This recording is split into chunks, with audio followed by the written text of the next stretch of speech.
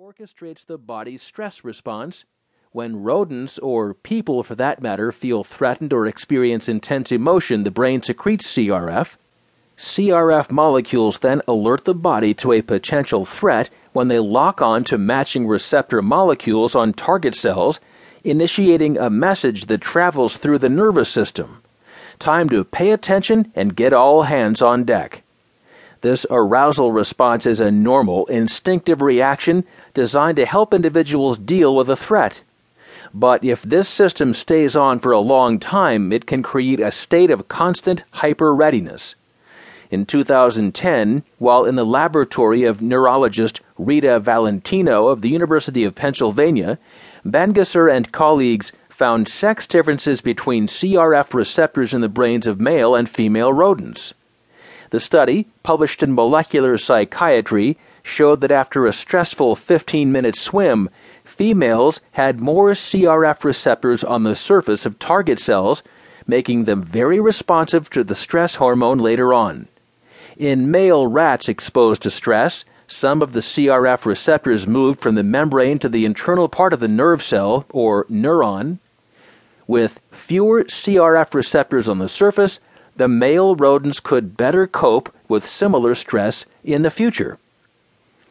Because females don't pull back on the number of exposed CRF receptors following a stressful event, their brains may be more responsive to high levels of CRF, even after repeated exposures to a stressful event, Bangasser says. Recently, Bangasser's group found that when administered in high doses, CRF increased anxiety-related grooming in both male and female rats. But female rats groomed longer and more often. Females with the highest levels of estrogen and progesterone groomed obsessively. Bangasser's group is now mapping the brain circuit involved. CRF works in several brain regions, including parts of the prefrontal cortex, a brain area linked to attention and planning, the amygdala, an area that controls fear and emotional responses, and the hippocampus, which is essential to forming new memories. Preliminary findings from her lab suggest that CRF activates these brain networks differently in males and females. Where the female is in her hormonal cycle matters as well. Sex differences in how CRF regulates the brain may explain in part why women may be more vulnerable than men to stress-related conditions, Bangasser says. Chronic exposure to CRF may also influence gene expression in ways that make women succumb to stress more easily.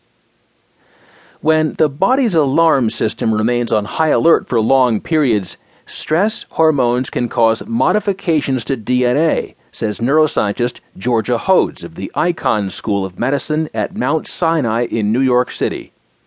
These epigenetic modifications can alter gene activity in a way that increases vulnerability to depression and other mood disorders.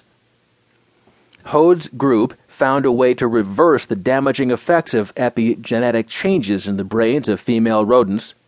First, Hodes and colleagues transformed a brain structure in a young female rat, giving it male-like attributes, by injecting a drug that altered gene expression.